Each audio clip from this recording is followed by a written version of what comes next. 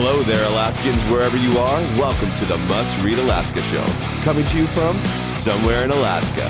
This is the place where we talk about, you guessed it, Alaska, where we keep the mainstream media on their toes and where we are standing up for what's right in a world run by leftists. You can find out more by heading over to mustreadalaska.com and also checking out the Must Read Alaska YouTube channel for some really great content. But first, let's get this party started.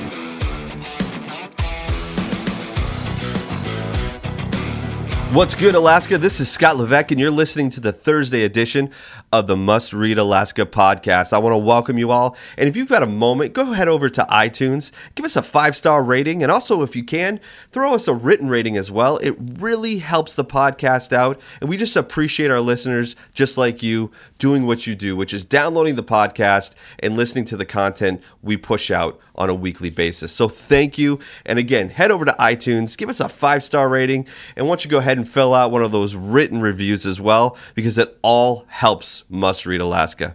Well, hey, I am over COVID. Last week, I don't know if you could tell or not, but I was under the weather.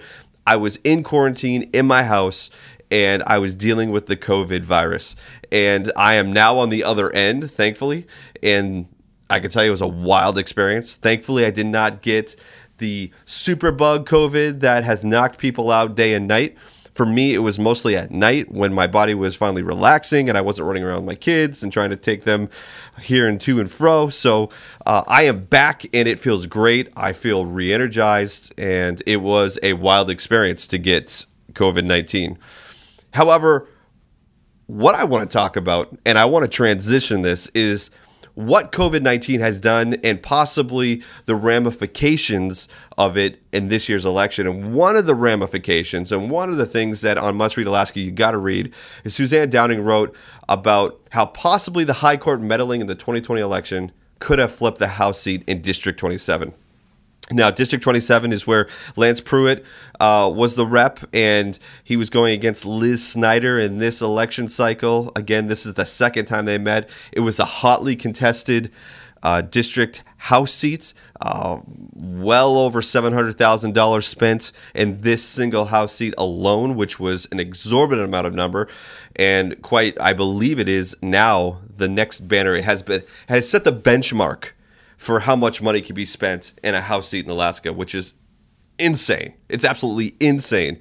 So this year, it was Lance Pruitt again against Liz Snyder, and Lance came out of the gate strong. There was a great showing for Lance on Election Day, and some of the early voting came in, and it really held strong for Lance. And then we started counting, when I say we, the Division of Elections, started counting the absentee ballots. And that's where things sort of shifted for Lance. And what ended up happening as we sit right now is that Liz Snyder is leading in that House District 27 by 16 votes over Lance Pruitt, who's the incumbent. And one of the biggest questions and one of the biggest reasons why this was so shocking in a level is because of how many absentee ballots were received in that district. It was amazing. So just to give you some perspective, okay, in 2016, there was about 819 mail-in ballots that were received for District 27 by the Division of Elections. And out of those 819, 25 of those ballots were rejected for, whatever. We'll call them fatal deficiencies. This year, there was over 3,500 mail-in ballots were received and just 13 were rejected. Now, that is an acceptance rate by the Division of Elections of about 99.6%. The staggering number, the absolute crazy number, is the fact that it was almost, and again, I say almost, definitely 5 times the amount of mail-in ballots were received this year than in 2016. I mean, we're talking 819 in 2016, and this year over 3,500. That's insane. That is such a stark difference that it has to be noted. Not only that, but the reason why this was such a big deal is that the Alaska Supreme Court ruled that there was no witness needed to be able to turn in a vote. And so generally what ends up happening is that you need a witness to signature on your ballot to ensure that that person knows that the person voting, the actual individual mailing in the ballot, is that person. It's there to prevent fraud. This year, because of COVID-19, that was overturned. Which I know we want to believe the best of people. We want to say that there's no fraud, there's nothing that happens. But the reality is it increases the ability for people to turn in fake ballots, turn in ballots that they shouldn't be turning in. It's a greater level of voter security that creates this problem. Okay? And the reality is that I'm not so sure that ruling was the best thing.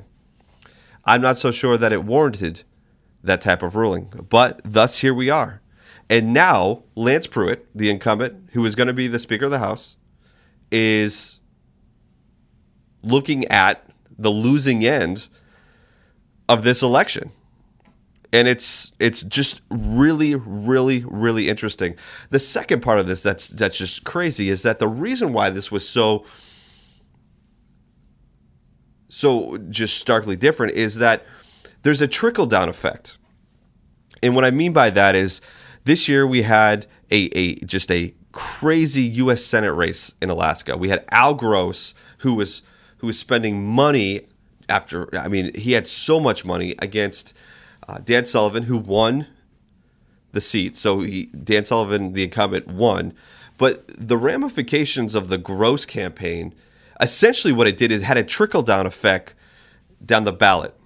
Because there was people all around Anchorage and Fairbanks, and they were knocking on doors, and these were Al Gross paid people from the lower 48. And we had, people were telling us in West Alaska about people going to their houses. I personally had experienced it, that were saying, hey, do not go to the ballot box. Get an absentee ballot. Vote that way. Pushing. I remember the guy at the door with me. I kept asking questions. And the bottom line for him was, hey, it was fear-mongering. And I said, dude, you're barking up the wrong tree. I'm going to be at the ballot box. Don't worry about it.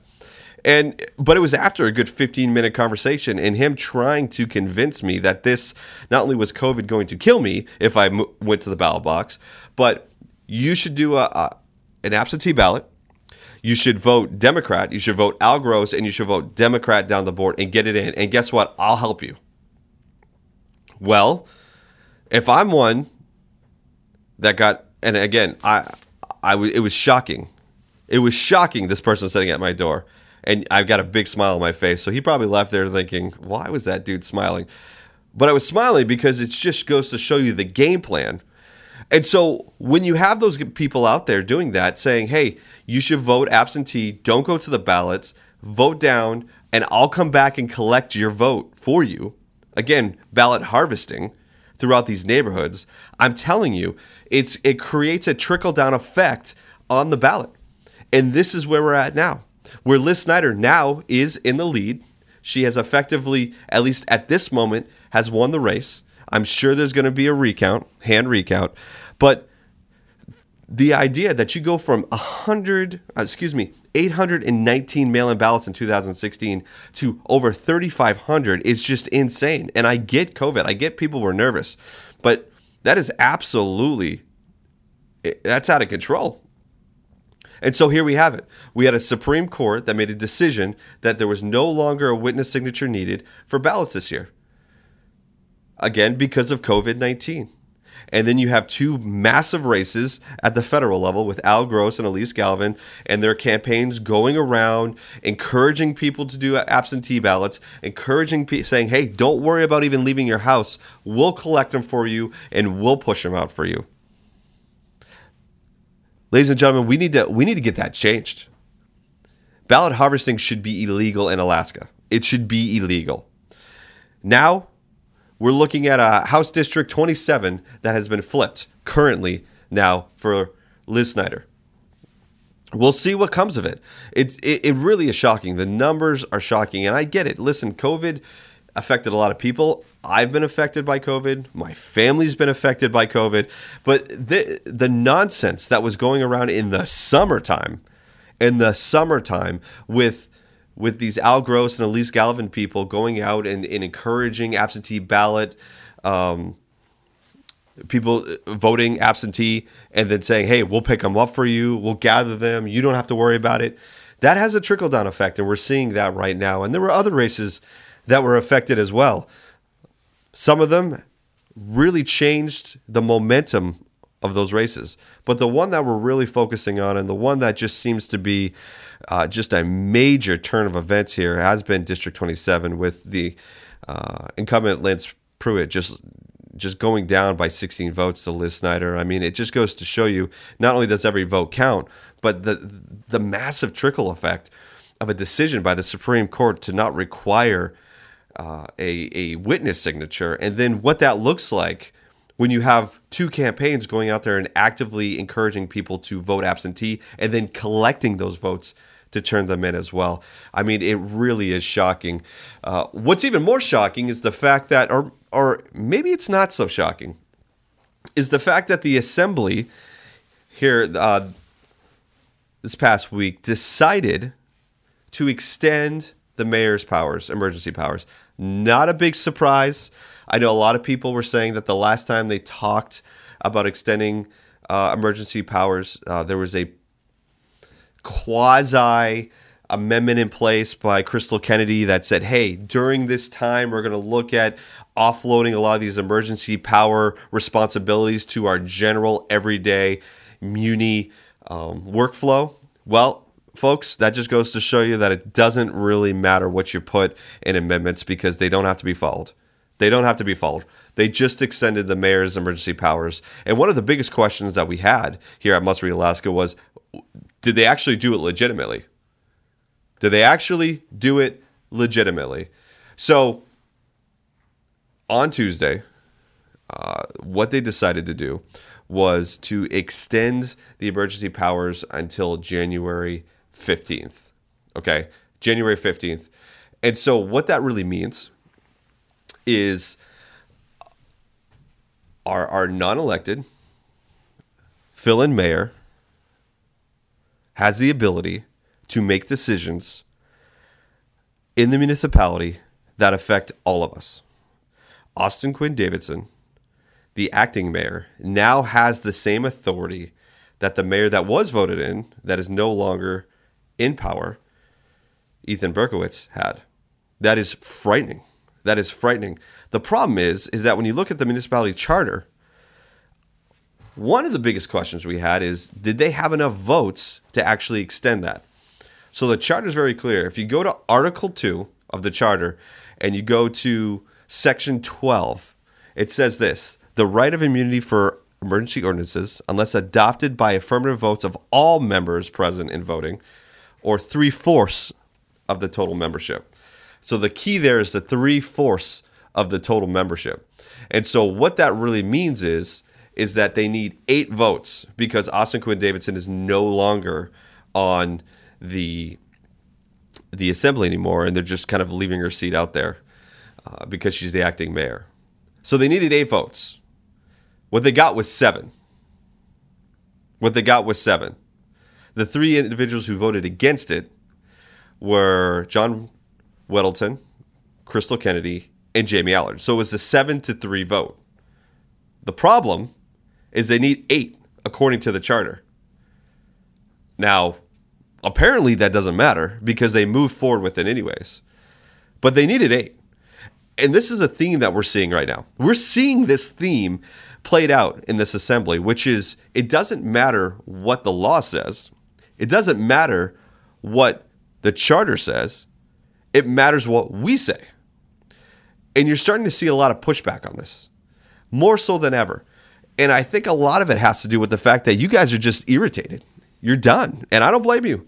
You're done with the draconian, the very Machiavellian moves that are being made by this assembly and by extension, this administration. Because let's be honest, nobody left the administration other than Berkowitz. So every key player is still in there with the exception of the new acting mayor.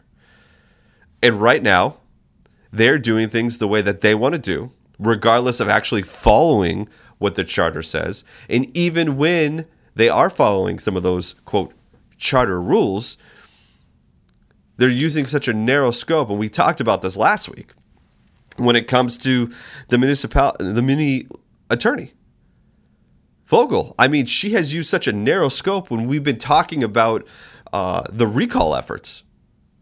It's been incredible. And so here we are again. Emergency powers have been extended to January 15th through the new year. And what we have now is another display of just outright disregard for what the law says. So what does that truly mean? And here's the thing. Here's why this is important, okay? Must Read Alaska just broke this news this afternoon. Sources are telling us that the mayor is going to shut down Anchorage restaurants again. I'm not talking like capacity limits. I'm talking takeout only.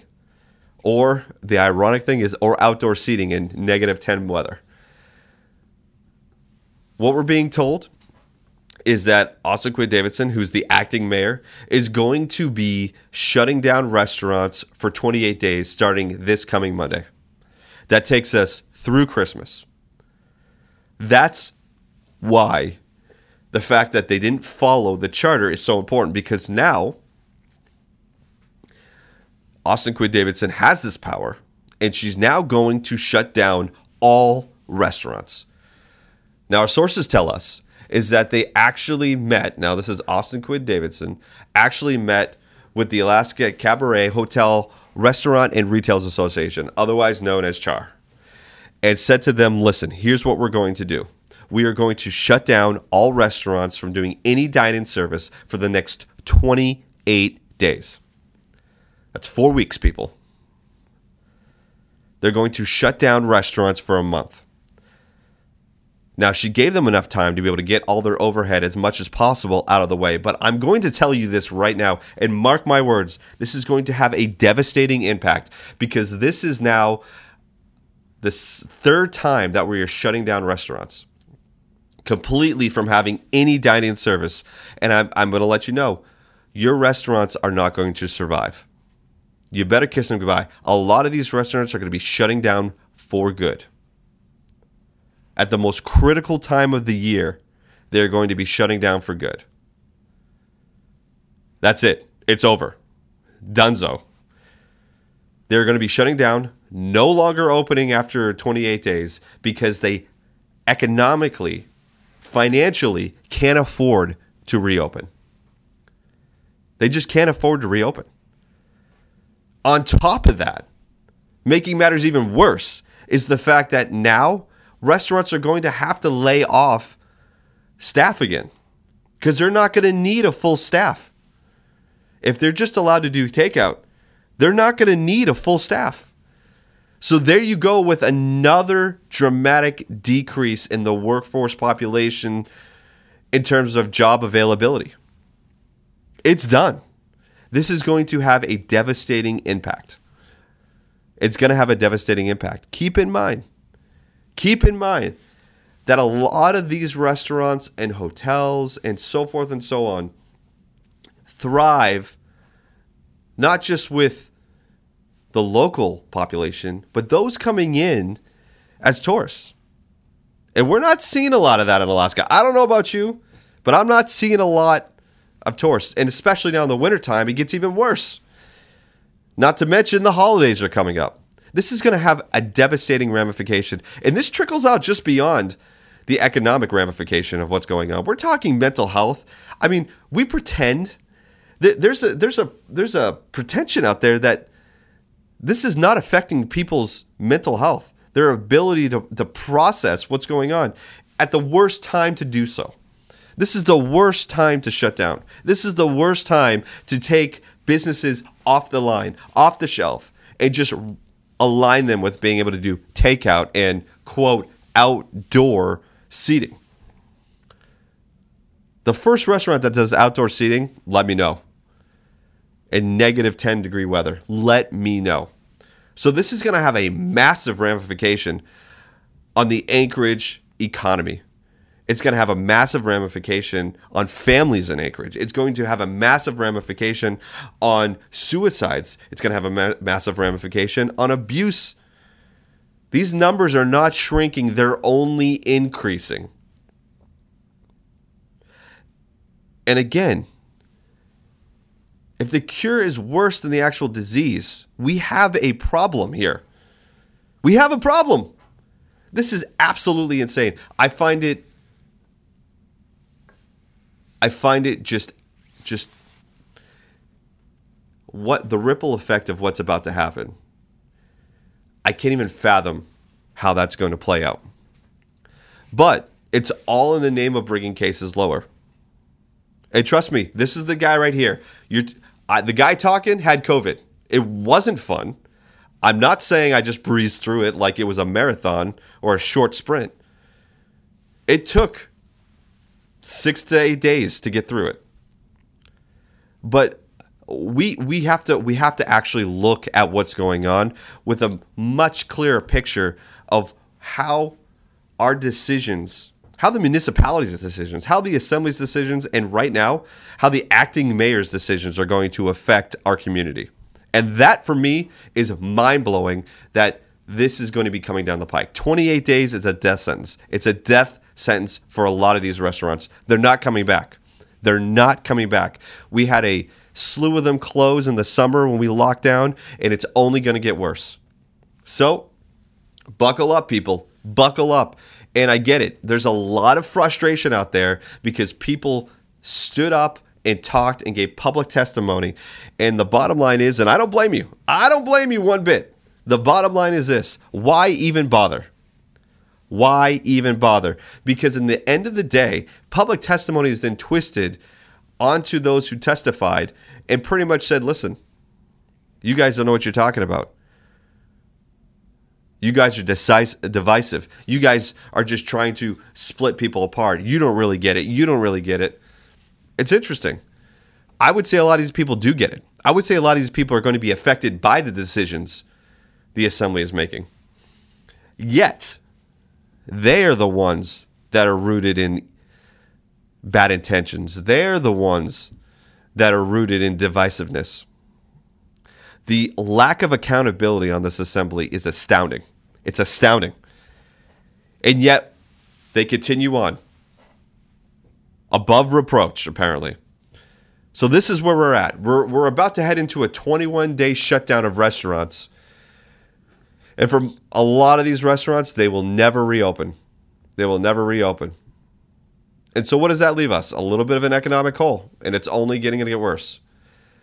The longer that we continue to meddle in our economy for the sake of what we say is the prevention of COVID from spreading, the worse this is going to be long term.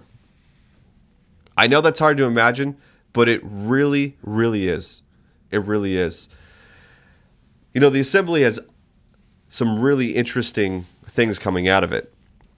And one of the things that happened on Tuesday was a passing of a resolution asking our governor, Mike Dunleavy, to order a statewide mask mandate. That's right. While your assembly is shutting down businesses and creating an economic stranglehold, they're also doing you the favor of asking the governor to order a statewide mask mandate. Now, keep in mind, a lot of the lower 48 and a lot of states have required masks statewide. Now, in this resolution that was passed, the only assembly member who voted against it was Jamie Allard. Jamie Allard has been pretty vocal on her ideas and thoughts on what it would be like to have a statewide mask mandate. Very much against it. But the resolution essentially says Anchorage's economy is suffering and won't recover until people feel safe patronizing businesses. I would say that's not true. I would say that's probably not true. And also, the Anchorage economy is going to continue to suffer when you start shutting down businesses. So, I don't know. That's the, that to me blows my mind. But here we are. So here we are. The assembly passes a resolution to request that Mike Dunleavy, our governor, orders a statewide mask mandate. Now, keep in mind, there are 13 states currently right now that do not require masks. Number 1 is Alaska. Then there's Idaho, Wyoming, South Dakota, Nebraska, Oklahoma, Missouri, Tennessee, Mississippi, South Carolina, Georgia, Florida, and my home state, New Hampshire. Was my home state. Still, I love you, Alaska. So there's 13 states that do not have a statewide mask mandate. And now our assembly in the biggest city in Alaska is begging Mike Dunleavy to do so. This would be a disaster. This would be a disaster. Listen, Governor Dunleavy has done everything in his power up to requiring a statewide mask mandate to get people to wear their masks. You can't do this to people. This is another one of those infringing requests that is going to cause a lot of problems. I mean, you see it right now in California. You see it right now in New York. You see it in other states. It's not just about a statewide mask. It doesn't stop there. The problem that nobody is on the side of requiring masks does not see is that it doesn't just stop there. Okay? The problem is that it's not just a hey, wear your mask when you're out. Because what we're seeing in other states is that masks now, they're being encroached into the home, right? They're starting to be Pennsylvania, great example. They're requiring people to wear masks inside their home right now. They're requiring people who are visiting. So if you invite somebody over to your house, you both agree to meet, they're saying now that you will need to wear a mask. So the idea that just doing a blanket, hey, it's a statewide mask mandate, you just got to do it when you're out. We're not asking you to do it when you're home. Well, it starts out like that. And then if the numbers don't slow down, then you start creeping into people's personal and private spaces. One of those being the home. Now you got Pennsylvania ordering people that visit other homes on their own volition. They're the ones that are doing it. Now are required to wear masks. Again, I think we're missing the point here. It's not always about the mandate. It's about what the mandate will then lead to next. It really will. California, another great example. They issued a new mask mandate this week.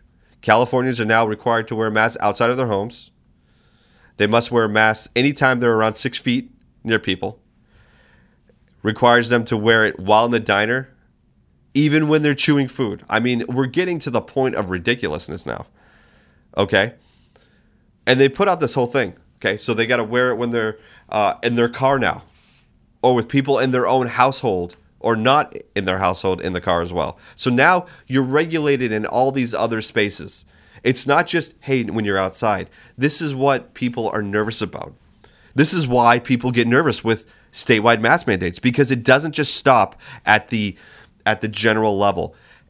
Every state will then be more and more specific if they feel like that the numbers are continuing to rise. California, Pennsylvania are two perfect examples of that. Statewide mask mandates now are closing in on personal spaces. What happens if you don't? What happens if you don't? We've already seen California trying to shut down churches, mosques. I mean, you name it. They're trying to shut it down. So again, it's all about how this can encroach into our personal lives beyond just, hey, you're out in public. Can't you respect other people and them not wanting to get COVID? Sure. I get it. I don't like masks. I get it. Having COVID? Yeah, for sure. I obviously was around somebody who had COVID. I get it. But when you start to mandate mask wearing in private spaces, that's when things get out of control. That's when the public starts to get upset. And that's when things start to really teeter and get away from what we originally, in quotes, meant, which was just if you go outside and you're around people, wear your mask. The problem is that this mask mandate hasn't even been equally applied. I mean, Governor Newsom had a fundraising party where he didn't even wear a mask. I mean, there's pictures all over the place. They weren't 6 feet apart. He's fraternizing with donors. So the idea that even these mandates are applied evenly is totally not true either. And that's where people are getting pissed too. I don't blame them. What are we doing? What are we doing? So it's not just about the encroachment into private spaces now. It's also the fact that these mandates aren't even applied equally among those who are setting them and those who need to abide by them. Again, it's not always about the general and the first mandate or the first request to change something. It's what that request then leads to down the road. And that's where things get a little crazy. And I do not blame people for being really apprehensive about relinquishing that ability here in Alaska to not have a statewide mandate. You really need to think about this.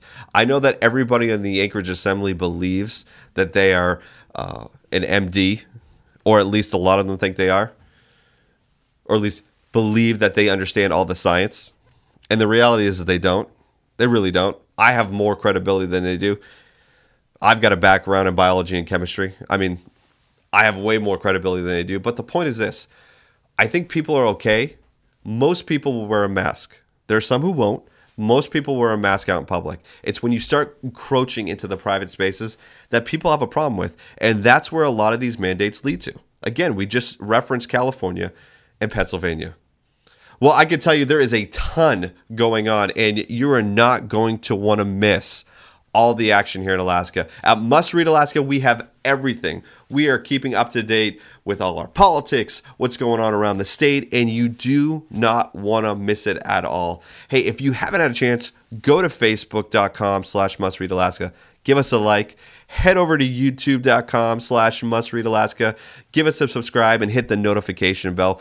But really, it's our supporters, our readers, our listeners that make all the difference here at Must Read Alaska. We want to thank you so much for your support. And if you would like to support us and are not currently, you can head over to mustreadalaska.com. At the top right of the website, there's a support Must Read Alaska. You can donate there, anything from $100 to whatever the amount you want, but every little bit counts because we are trying to keep the mainstream media on their toes and trying to combat all of the leftists because we know that we want to be on the right side, and that's where Must Read Alaska is. So, ladies and gentlemen, thank you for joining me tonight. I hope you enjoy this. Make sure that you keep yourselves up to date. Again, go to mustreadalaska.com for all incredible content. Listen, the holidays are coming up. We've got great swag on the website. Head to mustreadalaska.com and hit the shop button. We got coffee, we got sweatshirts, we got iPhone cases, we got the works. Every bit helps make sure that we can keep this awesome machine running. So again, thanks for joining me tonight, and I'll see you next week. Take care.